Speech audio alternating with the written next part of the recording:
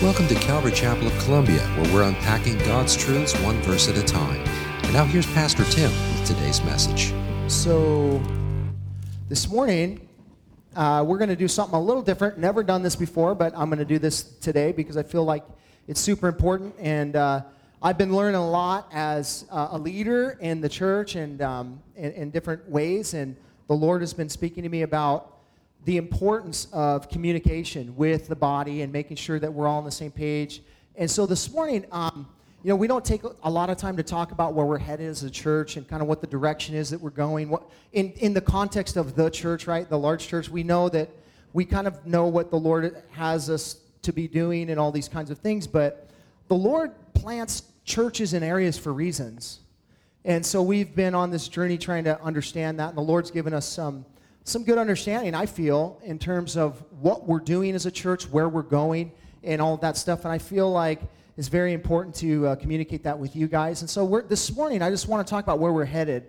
If you got our letter last week, typically that's how I communicate where we're headed. It's not that we don't communicate at all, but typically, it's my mindset has always been, man, I just want to teach the Bible, because the Bible is what transforms people's lives. And so I want to teach the Bible all the time as much as I can. I don't want to waste, sometimes you feel like I don't want to waste time talking about things that are temporal.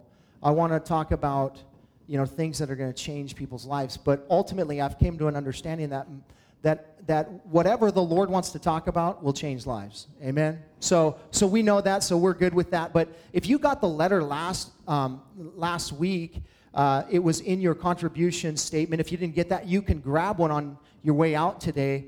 It's on the Welcome Center, and it's a letter that kind of explains what the Lord has been doing in my heart and the heart of the eldership and the leadership here, what we've been trying to come to as a group in terms of the mission, the vision, the values of the church. And we've been on this journey for like 5 years, trying to better understand what the Lord is calling us to do. And so he's given us some insight. So I want to share that with you this morning. Is that cool? Y'all with me? Awesome. You can, if you would like, open your Bibles to Ephesians chapter 4. I'm going to reference that here in just a little bit. But I want to talk first and foremost about just the benefit of coming to Calvary Chapel. I think one of the biggest benefits is the fact that we teach the Bible without compromise. I feel like every person that steps in the pulpit here teaches the Bible without compromise. We don't skirt issues that are hard to talk about because we're worried about how people will respond to that. We want people to grow in maturity in the body of Christ, and so that each of you guys can fulfill your role as different members of the body of Christ. So we care more about God's plan and ultimately what He wants for us through His Word than we do about building a big church with people who are seeker-friendly that don't necessarily want to hear the truth, right? And so it's not to say that we love for unbelievers to come in here and hear the Word of God. And I think that in context of what we see in the Bible, there's openness for that. God wants unbelievers in His church. He wants people to come in here and hear the truth. But you know what? Ultimately, the purpose of unbelievers coming in here is to look at you, to watch you, to see what you're doing. How are you worshiping God? How are you engaging with God? And there's some biblical references that lay that foundation for us in terms of as we gather. But when the Word of God is going forth, there's power in the Word. The Word changes lives. That's why Paul said in Romans chapter 1, verses 16 and 17, I'm not ashamed of the gospel, for it's the power of God unto salvation to those who believe. And so we love to teach the Bible. The Bible is life-changing, and so we're committed to doing that. And not necessarily, hey, you're not necessarily going to feel good every week when you leave here, because the Bible is confronting at times. It's encouraging and it builds us up and it does all these things. And listen, it would be my fleshly preference, I promise you, to go through the Bible and pick out all the good parts. Right, all the really good parts that would make you feel good and make you lift it up and make you but I wouldn't be a good pastor if I did that. I wouldn't be a good pastor if I didn't teach the hard subjects. We didn't talk about, we don't talk about pornography a lot from the pulpit, but listen, it is plaguing the church like crazy. like crazy. The statistics are so high it would blow your mind. Like so high, even in this room, so high.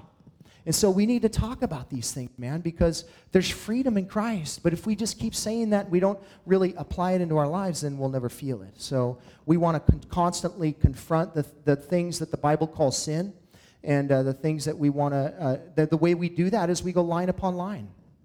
We can't skirt anything if we go line upon line through the Bible.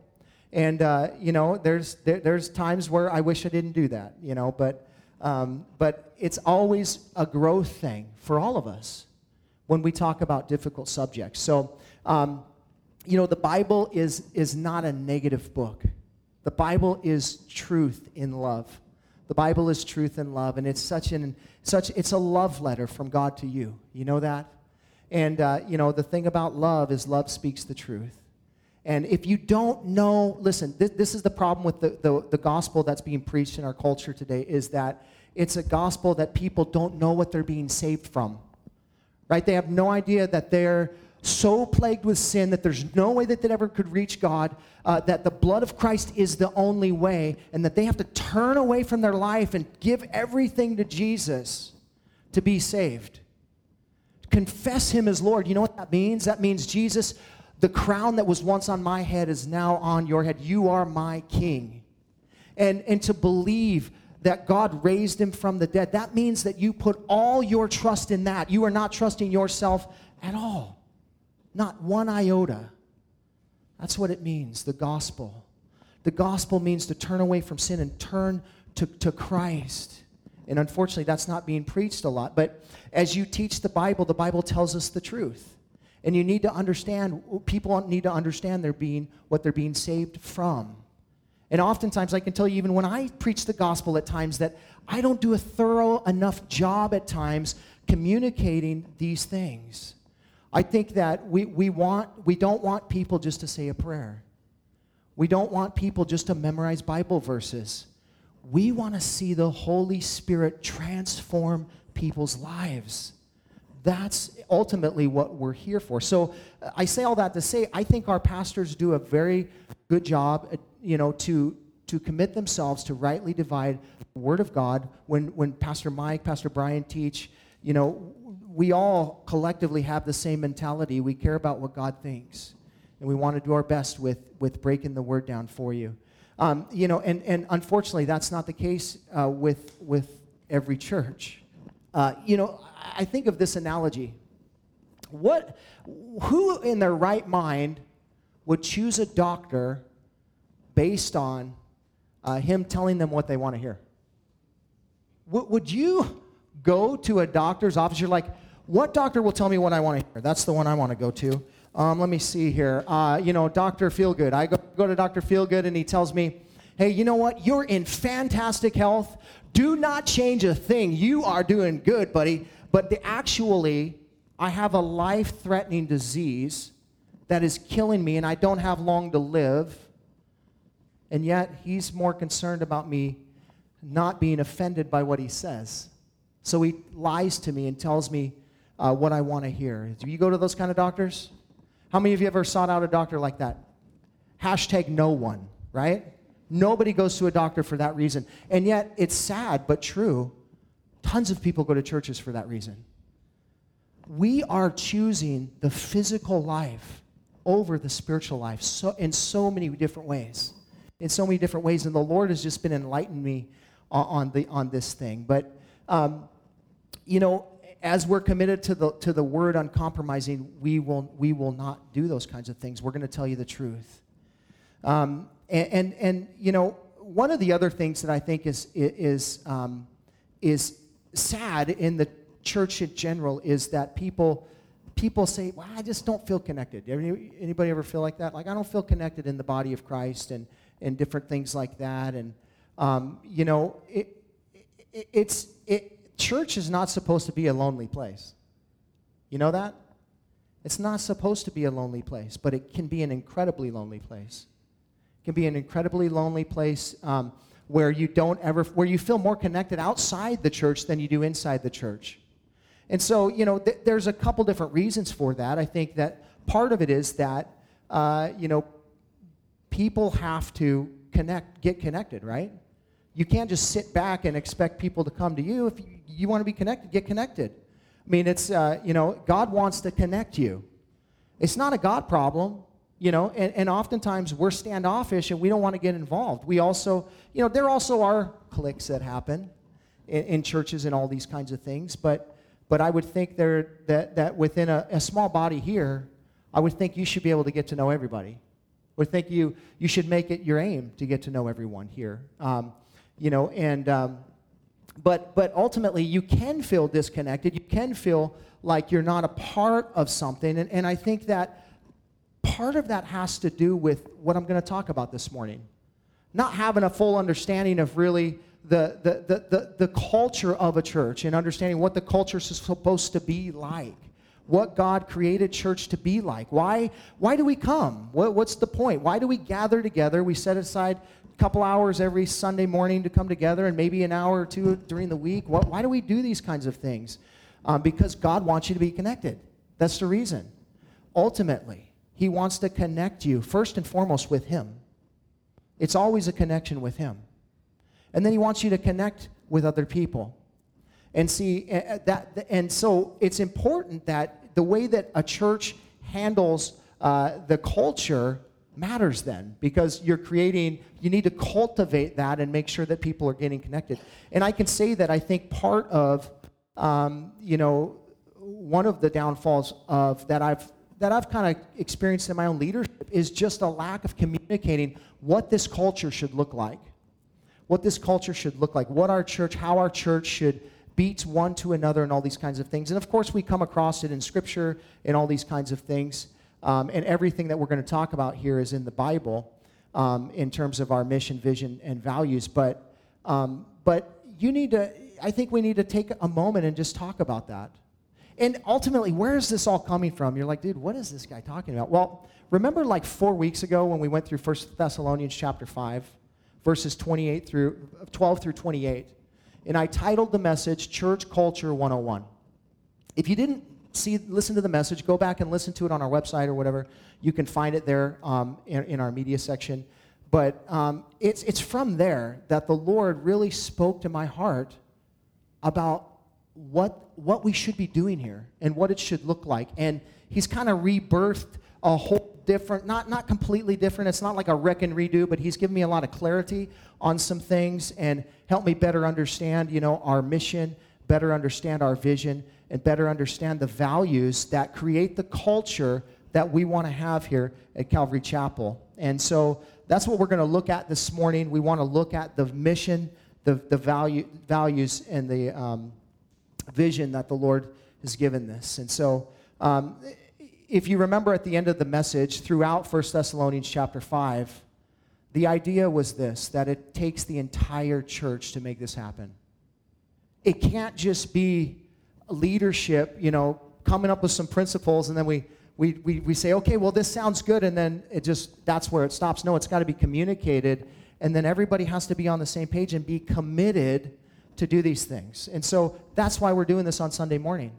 Because I want you guys to understand what we're committed to, and we can't do it unless you're committed to it too.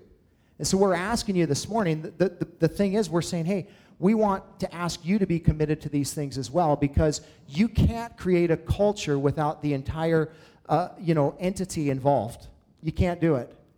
And here's what happens as an entity grows, the culture will change if you don't have a strong foundation. So we want to lay that foundation this morning. Now, for those of you that don't know, when God called my wife and I to plant this church in 2006, we lived in Sarasota, Florida. We came here. We moved in 2007, and the Lord put it on our hearts to plant a church. Don't know what we're doing, never planted a church before, never been a pastor before, don't know anything about this. Wasn't even a pastor when I got the call to plant the church. That tells you how much God cares about titles, by the way. So, he often calls you to something that you're doing, and He's not really worried about what man calls you, right? He has titles in the Bible, and He gives you those titles. But, ultimately, I did end up being ordained after the Lord had spoken to me about it. But the Lord called us in 2006. My wife and I both knew that we were coming up here. We had a business, and the Lord was blessing the business, and we were moving the business up here to Spring Hill, Tennessee, and it ended up that the Lord, while we were moving, said, well, I want you to start a church. And both my wife and I felt that call from the Lord, and it was confirmed in various other people. And so when we moved up here, the Lord had one specific kind of thought on our minds, like, here's what I want you to do. I want you to go into Columbia, Tennessee. Now, that's interesting because most of everything we're doing is north, right? Well, our business was north, and we lived a little bit north and all this stuff, but the Lord said, I want you to plant a church in Columbia, and I want you to specifically minister to people that have been hurt by the church. That was one of the things that we felt God called us to do, that we were to minister to people here in Columbia, which, by the way, in 2007, it's changed quite a bit, but 2007-ish, it was highly legalistic, and there were tons of people that had been hurt by the church, by the legalism in the churches around here. And so we saw God bringing people that had been hurt by the church, that had said, I'll never, ever get involved in organized religion at all anymore. I'm never going to be part of a church. I don't need a church to follow Jesus. You probably heard people say that before, right? I don't need to be part of a church. Actually, you do. You really do.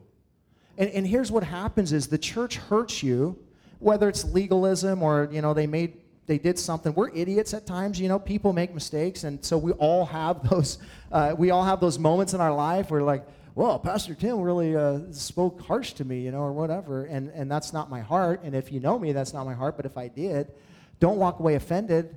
One of the things we're going to talk about is reconciliation. It's like important that we come and talk to each other. Don't bail on the church and just go, I'm never going to go back to an organized religion ever again. Listen, if you're doing that, you're following the wrong thing. So if your heart is, I'm never going to be involved in organized anything, if God organized it, then you're saying, I'm not going to be involved in your plan, God. Listen, God put this all together, and we're not going to do it 100% correctly, and people are going to get hurt. But don't give up on Jesus, and don't give up on His Word, and don't give up on people in general. Amen? We've seen God transform people's lives here that have said these kinds of things, and that felt like they were so hurt by the church, and who knows what the reasons were. We don't really get into that. Doesn't matter. What matters is that God loves you, that He is a God of grace, He's a God of truth, and that He wants to minister to you, and He wants us to gather together, to share our giftings together, so that we can build each other up and encourage each other. And that's part of being part of the church. We need each other. And so the Lord called us here, and we started to see different things happening. We began a Bible study in 2008 in our house with 12 people. We moved to the YMCA in 2010, and then we moved into the coffee shop next door in 2012, and we built out the rest of this area, and we were planted in here in 2017, so Easter of 2017. So we've been here for a while, and the Lord's been doing amazing things. When we planted the church, the Lord gave us a mission. He gave us a mission statement, and that's to define why you exist. And I think it's a good question. I mean, when I walk into Columbia, Tennessee, and I see 110 churches in the community, and I think, like, why would God call us here? Like, there's 110 churches here. They're not all doing it wrong. Why is He calling us here? Why us here? And the Lord said, well, it's kind of like Peter and Paul, right? They're two different people. They minister in two different ways. They have God's used their personalities to minister to different people. God plants different churches in a community for that reason. It's a lot of it is the personalities that God is trying to reach. This is what blows my mind. A lot of people say, well, why don't everybody just gather together and make a big church, and we just do that? Because you wouldn't reach as many people. You wouldn't reach as many people because the personalities of those people are different. And that wouldn't work for everyone. And that's why, people go to different churches, because they're connecting with something that the Lord has put in place. Here's what that tells me. If God planted 110 churches in Columbia, and He's using 110 different pastors to come into this community to reach people. He so cares about Columbia. Like, he loves Columbia so much that he would send 110 church planters here to set up shop and say, man, I want to minister to these people. I want to make sure that they know who I am. Like, that is God. That's God's heart for you. It does not have to make sense to us. I mean, he sent Philip from a booming church in Samaria out into the desert for one guy, one Ethiopian eunuch. He said, you go out there and you tell him about the gospel. It probably didn't make a lot of sense to Philip, but he was obedient. And look what the Lord did. One person got saved, and all of heaven rejoiced. And all of heaven rejoiced. God is so crazy in love with Columbia, Tennessee, that he would send another guy here to Columbia, Tennessee. Not just me, but there's still churches being planted in Columbia, Tennessee. And it's awesome. Because guess what? We're all part of the same thing. We're all part of the same body. So when we got here, the Lord said, this is your mission. This is what your mission is. And that's what everybody asks you when you plant a church. Well, what's your mission? What's your vision? All these kinds of things. And I never put a lot of stock into those things, to be honest with you. I'm just being obedient to the Lord. I'm going to teach the Bible. I'm going to love people, and that's about it. Will that work for you? We're not highly sophisticated here, but we're going to love you, and we're going to tell you the truth. And so, I thought, well, I need to have a mission statement because everybody else has one, and I think I better have one. So I said, well, what best fits what I'm talking about here? And I said, I think to know Christ and to make him known. So that's been our mission statement from day one, to know Christ and to make him known. And I think that's a fine mission statement. It's kind of vague. It doesn't really explain why we exist here as Calvary Chapel. It does in a way, and I'll explain that in a moment, but from day one, my heart for the church, the Lord has always given me the scripture, Ephesians chapter 4. This is why the church exists. And to be honest, I really think that the church at large has to get back to this place of Ephesians chapter 4, because this is really ultimately the biblical mandate for the church. Here's what it says, beginning in verse 11.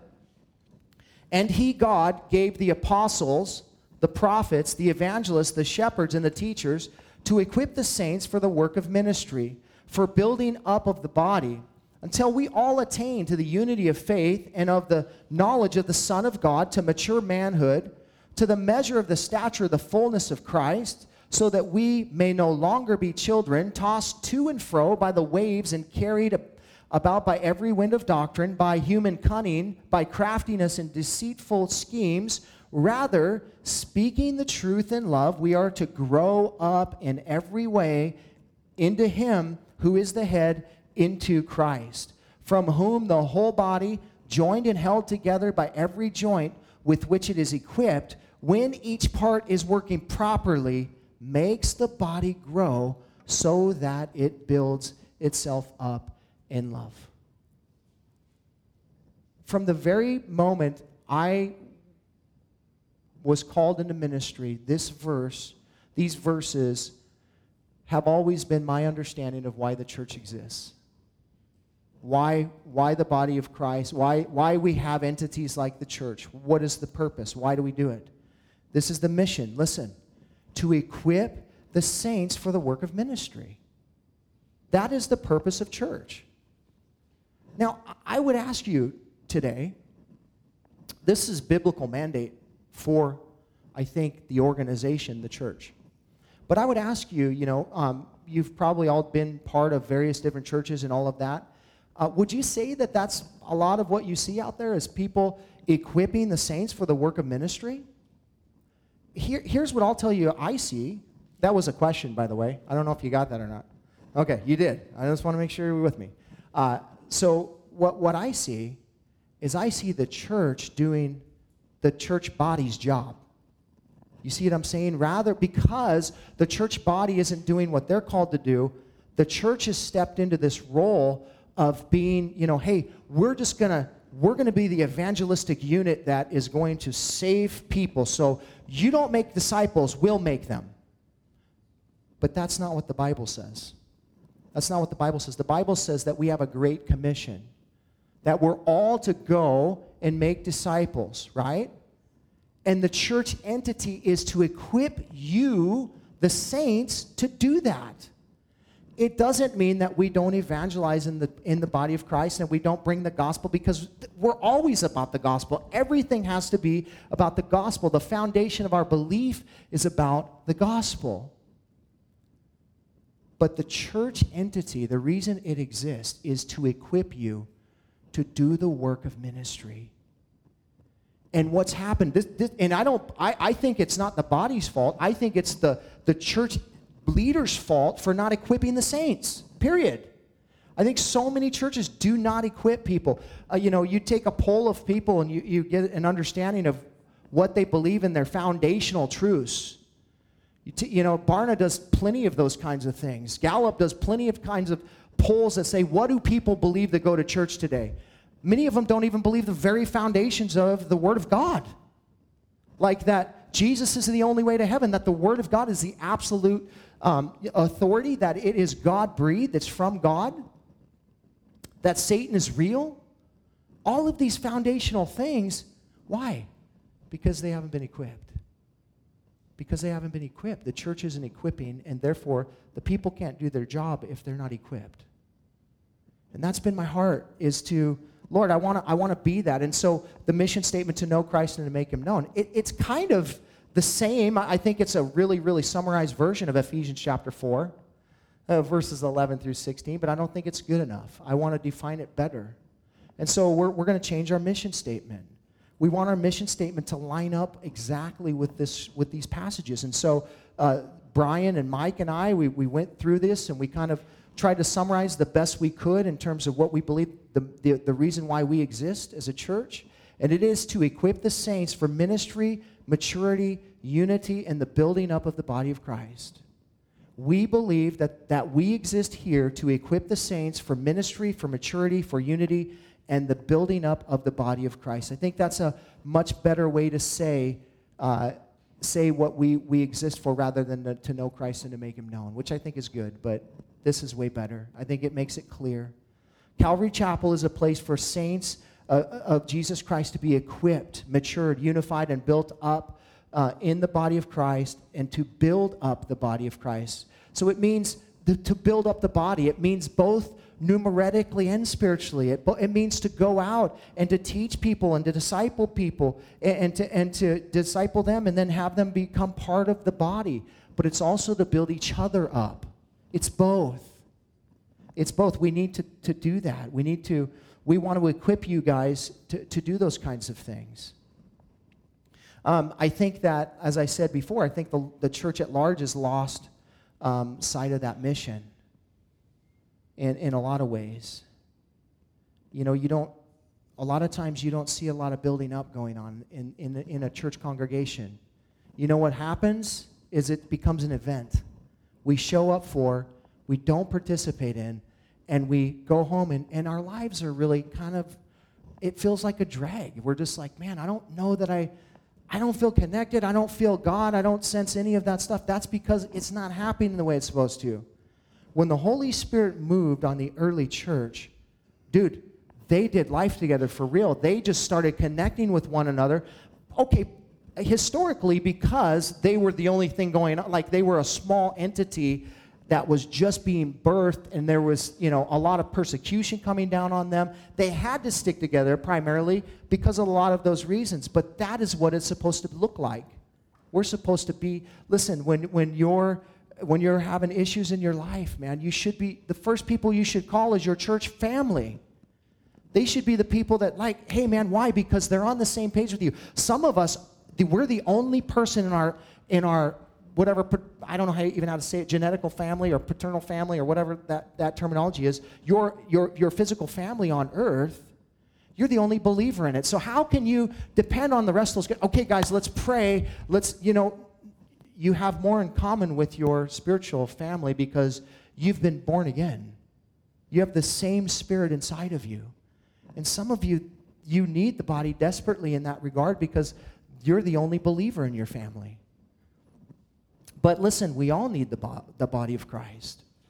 God is equipped. There's people here that have giftings and that have things that you need. But if you never, ever spend time to get to know each other, if you never spend time connecting with one another, you'll never experience that. God has so much more than I think what we're experiencing. And so, we want to be a place that equips the body to be what it's called to be. I want to have a healthy, vibrant church that shines for Jesus. A healthy, vibrant church that shines for Jesus. Let me tell you something. It doesn't matter how many people show up. That is not the sign of health. It's not the sign of health. Just because a doctor has a gazillion patients doesn't mean he's a good doctor.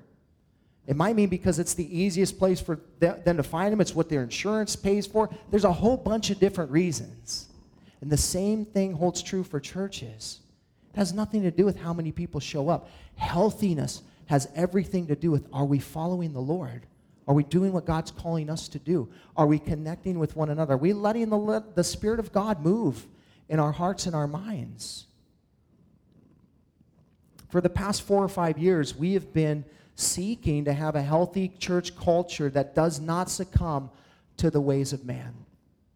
To the ways of man, that we want to be a Spirit-led church. We want to be a Spirit-led people that's empowered and that loves the way that Jesus loves. And there are a lot of churches that offer a ton of things, but they have a horrible culture, meaning they're not operating in love. They're not doing the biblical things from a leadership or a membership standpoint, and people don't even talk about it. It's sad. I think the reason we've not really been incredibly successful at making a cultural shift in our body the way that we've desired to is because there is a lack of communicating a clear biblical vision and values to the body from the pulpit. I think there's been a lack of communication from me to you as it relates to this. Remember, Dan, when we would pray over this stuff and we would ask the Lord, how do we get the culture to shift, Lord? And in fact, I bring Dan up because Dan had the best answer. It's a work of the Spirit. It's a work of the Spirit. So we pray and we ask the Lord. But also, I think, as I've learned from 1 Thessalonians chapter 5, it also needs to be communicated from the pulpit. People need to understand what it is that the Lord is asking us to do. These aren't things we're making up. This is stuff in the Bible. Like, we're just summarizing what the Bible says. Here's some things that we can work on as a body to create a vibrant, healthy culture. Not to say that we have a horrible culture or anything. We want to have a better one. Amen? We want to have a better culture in our church. We don't ever want people to feel like, man, I feel disconnected. I don't feel like I'm part of this body.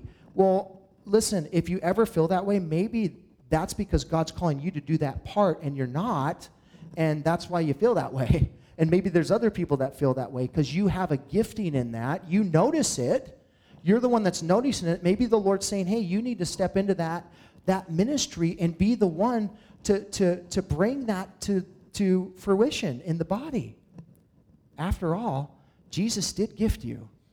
He did bless you with gifting. So we want to be in a culture. So I look at the Bible and we talk about communicating a clear vision. Remember the book of Habakkuk. The book of Habakkuk, and the Lord speaking to Habakkuk, and he's just like wondering, like, Lord, what are you doing? I don't even understand what you're doing anymore. And the Lord's telling Habakkuk, dude, you don't even know what I'm doing. Like, I am so involved and getting ready to do some incredible things. Here's what I want you to do. Chapter 2, verse 1. I want you to write the vision, make it plain on tablets, so he may run who reads it. He wants to write it down. He wants to communicate it to the people so the person that reads it can take it and run with it. And that's what I believe the Lord's telling us to do. Write it down, make it plain, so he that reads it can run with it. How can we as a church uphold a clear biblical vision and values if it's not written down? God has given us a vision and some values to operate by, and we have written them down. Now, this isn't to say that this is all inclusive of everything the Bible has to say about these particular things. These are the primary things that the Lord is speaking to us about here. And these things may change. But here, this is where we are today, the vision. Here's the vision of our church: to grow, to go, and to give. If you recall last year, at the end of the year, I wrote a letter, and it went in your 2018 contribution, little statements, and it said, God has spoken to my heart about there's 3 things that we need to be committed to as a body. Here's the vision for what God wants for our body. He wants us to grow, He wants us to go, and He wants us to give. And then I break that down. What does that mean? To grow. We're called to grow in our relationship with God. It's in the Bible. It's Hebrews chapter 6, verse 1 through 2. That's one of the many places that it talks about it, but it says, therefore, let us leave the elementary doctrine of Christ and go on to maturity, not laying again a foundation of repentance from dead works and of faith toward God and of instruction about washing, the laying on of hands, the resurrection of the dead, the eternal judgment. What the writer of Hebrews, inspired by the Holy Spirit, is calling believers to maturity in Christ. He's saying, you got to mature. You cannot stay the same place. You have to keep moving forward. It's not acceptable to God to remain an infant in Christ. It's not acceptable. Peter said the same thing. He said, stop drinking milk and start eating meat. Could you imagine how ridiculous it would be if you're 35 years old and you're eating baby food? And you're like, oh, this is how I get my nutrition. I mean, you could, but it's really ultimately not. You need to mature. You need to mature, and the Lord wants us to mature. He wants to teach you the depths of who He is. Do you want to know who God is more? You got to go deeper. Do you want your life to be transformed? You got to go deeper. Listen, the definition of insanity is what? Doing the same thing over and over and expecting a different result. I'm not going to read the Bible. I'm not going to pray. I'm not going to connect with the body of Christ. But man, I don't understand why I'm not growing. I don't get it, Lord. What are you doing? Hello? The Lord's saying, you got to grow. You got to commit to saying, hey, Lord, I want to grow. I want to grow more in you. Some of you know what it means to grow in your occupation. Man, I want to grow to something greater. I want to be a manager. I want to be an owner. I want to be this or that or whatever. And you know that it takes hard work to do that. Why in the world would you think that it does not take hard work to know Christ more? Like, it takes commitment. It takes a focus. It takes you the idea of saying, hey, I'm going to commit to this thing. He wants us to mature, man. How do we mature in Christ? The Word of God, prayer, and fellowship with others. That's how you mature in Christ. You mature in Christ. And it's not all about us. You also mature as you're giving back out what God has given you. I can tell you how much I've grown in my faith because God used me in a conversation, and I saw it was Him, and I'm like, well, I can do that. The Lord showed up in my life. I can do that. And it grew me, and it matured me in my faith. But if you don't ever take the step, you won't experience it. We got to grow. We got to grow in the Lord. We want to build up each other. We have to build ourselves up at the same time. So we need to grow. Secondly, we need to go. You know the verse. You know the verses, what Jesus said, some of His last words to us. Go, therefore, into all the nations. Make disciples, baptizing them in the name of the Father, the Son, and the Holy Spirit, teaching them to observe all that I have commanded you.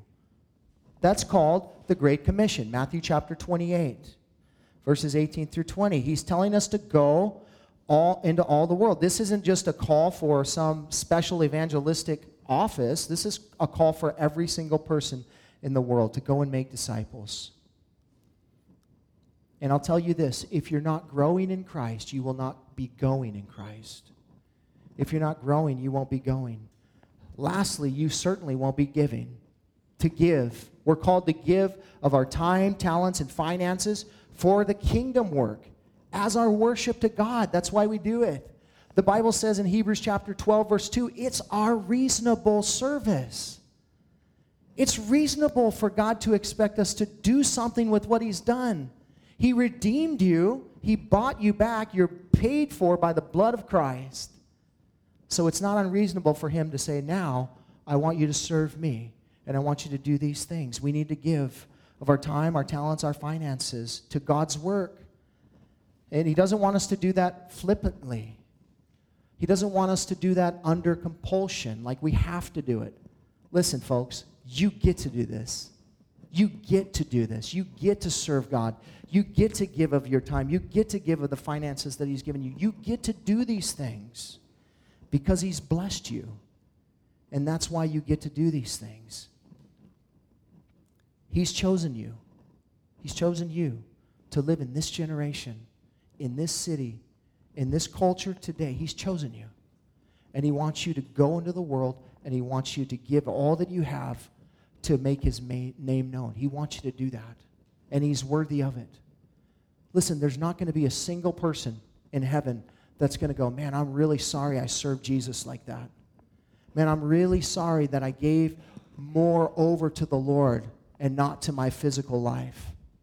You're never, ever going to, in heaven, if this is even possible, I don't know what it is. I'm not saying it is. This isn't inspired by God, but I'm just saying you're never, ever going to go, you're never going to go, man, Lord, I wish I would have done something more for myself, not for you. I think you're going to possibly maybe see what more you could have done for the Lord. Again, not inspired. I don't know that to be true, but that's just my thoughts. What did you do with Jesus? Did you give him your all? Listen, he gave you his all. And this isn't an emotional pull. This is reality. He gave you everything. And everything that you have, all your talents, all your finances, everything that you have is a result of him. He's gifted you those things. Why? Because the Bible calls you a steward. You're a steward of what he's given you. So be a good steward and commit to give back to what God wants to do in your life, both physically, emotionally, mentally, financially. Give to the Lord. This is the vision, to grow, to go, and to give. Now, the Lord has given us some values. We have 8 different values. These are cultural things that we want to have relating to the body here at Calvary Chapel. And I'm just going to blaze through these real quick. So you can pick it up, a copy of these out here. But the first thing that we want to commit to as a body is we want to commit to the glory of God. We want everything to be about the glory of God. We want to go to whatever extent we have to bring glory to God. Anybody else with me? Do you want to bring glory to God in your life? Do you? You should. That's why you were created. The number one thing we want to do in this life is bring glory to God. So we want to commit to bringing glory to God. That is our chief end. Secondly, we want to commit to finding our personal identity in Christ and not in anything else. I think this is a big problem in our culture today. We are so title-orientated, occupationally orientated. We're so worried about are you an influencer? How many people do you have on your Facebook? How many followers do you have on Instagram? How many people are looking at your TikTok or whatever it is? I don't care what social media platform you're on or whatever measure you're using. That is not your identity. And sadly, that is what has happened in our culture today is our identity is found in all these other things. And the Bible says that our identity is in Christ. Our identity is in Christ. It's not in anything else. And we want to be committed to be reminded that that is where our identity lies. Our value and worth is not in what people call us. It has nothing to do with Pastor Tim or, whatever, Deacon so-and-so or, whatever the case is. It doesn't matter the title. Our identity is in Christ. We want to commit to those, to understanding that. We are all equally flat-footed at the cross. Amen? Number 3, magnification. We want to commit to using our gifts and talents from the Lord to magnify King Jesus, to make him known. We want the Holy Spirit to utilize everything that he has created us to be, to magnify God's presence in our lives so that other people can see it. We want the Lord. We want people, when they see us, to see Jesus. One of the most encouraging verses that I read in the Bible is, remember when Peter and John were coming from the temple and they just got in trouble. I think it's in Acts chapter 5-ish, 4 or 5-ish, But it says this, when they left the temple, they knew that they had been with Jesus. Everybody around the culture knew that they had been with Jesus. Don't you want to be known for that? Like, when you want to walk out of here and go, man, hey, you've been with Jesus. Why would they say that about you?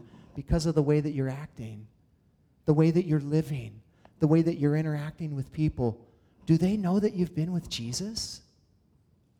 Do they know that? Magnify his name. Let it be known that you've been with Jesus. Fourthly, multiplication. We commit to making disciples for Jesus in and outside the walls of the church. Telling others about the love of Jesus is a privilege, not a chore. Tell other people about Jesus. Listen, I think there is some sort of a spiritual plague on the church in this day and age where evangelism has almost come to a screeching halt, statistically speaking. You know, statistically speaking, 90% of believers won't share their faith once in a year. Once. The majority of believers will never lead a person to the Lord. How in the world can God call you to a great commission and then you never ever see that fruit come in your life if you're following Jesus? So there's this thing that we need to be committed to, and that's to making disciples, both inside and outside the church. You should be discipling somebody. I don't care if you're 3 days old in Christ, you can tell somebody else what you know. Amen? So be committed to that. Number 5, reconciliation. We commit to reconciling with one another in accordance with the words of Jesus in Matthew chapter 18, verses 15 through 20. We have been given the ministry of reconciliation, and we commit to operating in the spirit of reconciliation towards each other. That passage is probably one of the most disobeyed passages in the Bible altogether as it relates to believers. And that is, when I'm offended by somebody, I just bail and I don't care about that relationship. I don't have a conversation with that person. I just go somewhere else. That's not biblical. That's highly contrary to the way that Jesus lived. You realize? Like, the way that Jesus lived is, if he had a problem, like if you did something to Jesus, he would walk up to you and say, in a very graceful way, by the way, and he'd say, hey, I don't know if you know this, and I don't know if you intended this, but this is what happened. And as your brother, I care about you enough to come talk to you. I care about our relationship. If we don't care about people that way, then the question is, we're not allowing the love of God to come through us, because his love is unconditional. And when we get offended, we need to commit to reconciling with one another. And it doesn't mean that, at the end of that reconciliation that you're going to walk away best friends. But what it means is we're committing to a biblical mandate of reconciliation that says, I care more about what God says than I do about anything else. I want to reconcile. Listen, if I've ever offended you, I have an open door. I want to know. You're never going to offend me by coming into my door and saying, hey, you did this and I don't like it. I might disagree with you, but I'll have that conversation with you because I care. I care about the relationship, and I know there's many other people here that do. Number 6, maturation. We commit to growing spiritually in the grace and the knowledge of Jesus Christ. There's some verses there you can look up. Participation. We commit to koinonia. You know what that word means? Koinonia is fellowship, but you know what that means? To share one with another. To share one with another. Do you know that we have fellowship with God? Think about this. He has shared himself with you. And he's saying, I want you to share yourself with each other in true koinonia fellowship. He wants us to be in each other's lives. Number 8, contribution. I want to commit. We're going to commit to sowing financially to the building of the kingdom of God with a heart of gratitude and obedience, not by compulsion. Again, just giving over that which God has given. These are biblical mandates, all 8 of these things. These are in the Bible. You can look them up yourself. You can check them out. But I believe this is what makes a healthy culture. This is what makes a healthy culture. And you're like, well, ultimately, if you're doing all these things, you're gonna have a vibrant, healthy culture in a church, and that's what we're desiring. That's what we want. We want God to do an incredible work in here. And we want to lay this foundation so that as we grow, other people can see that culture and get involved and be part of it. And so God wants to do a great work here, but it takes all of us, amen?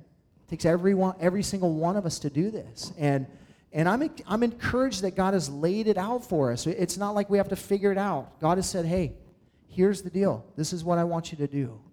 I want you to do these things. And then he wants us to be a body of believers that are committed to a biblical understanding of what it means to gather together. Amen? Will you pray with me? Father, we thank you for your word this morning. We thank you for just all that you've spoken to us today, Lord, regarding the vision and the mission and the values that you call us to, Lord. And we pray that right now, God, that you would help each one of us to know where we sit and where we fall regarding these things. And Lord, we know that you're calling us to something greater, and we want to be part of that, Lord. And so we ask you right now in Jesus' name to just draw our hearts to yourself. Lord, we pray if there's anyone in here that does not know you, it's not in right relationship with you, that you help them understand that all of that we've spoken about this morning is all relating to believers. But ultimately, the only reason we can have that conversation is because you sent your Son from heaven to earth to pay a price for our sin. We have all sinned against you, Lord. We have all missed the mark as it relates to what you call us to. And you, that separated us from you, and you sent your Son so that we could be reconciled. And so we just want to ask if there's anyone here today, Lord, that you would draw them to yourself. You would help them to do as Romans 10:9 says, to confess with their mouth that Jesus is Lord, and to believe in their heart that God raised him from the dead, to turn away from their sin, to turn to you today, to crown you King, and to believe that their salvation is all in your hands. For the rest of your body here this morning, Lord, as we prepare for communion, Lord, we desire for you to do a work here now. We think of the Lamb of God who came to take away the sins of the world. We have victory in Christ. We are washed clean. Positionally speaking, we are justified before you, Father. Our sin does not plague you. We have been redeemed. We have been forgiven. And as we repent, that restores our fellowship with you. But it does not cause us to be saved. Ultimately, our salvation is found in Jesus Christ. So will you help us this morning, Lord, as we remember your crucified and risen Son, and the blood that was shed for us, his body that was broken. Will you cause us this morning to just rejoice in all that you've done and just commit ourselves fully and wholly to you, Lord. We pray in Jesus' name. Amen. Thanks for listening. You can hear more of Pastor Tim's studies through the Word of God on our website, www.calvaryofcolumbia.org. Thanks again for listening, and we hope you'll join us again as we continue to study God's Word.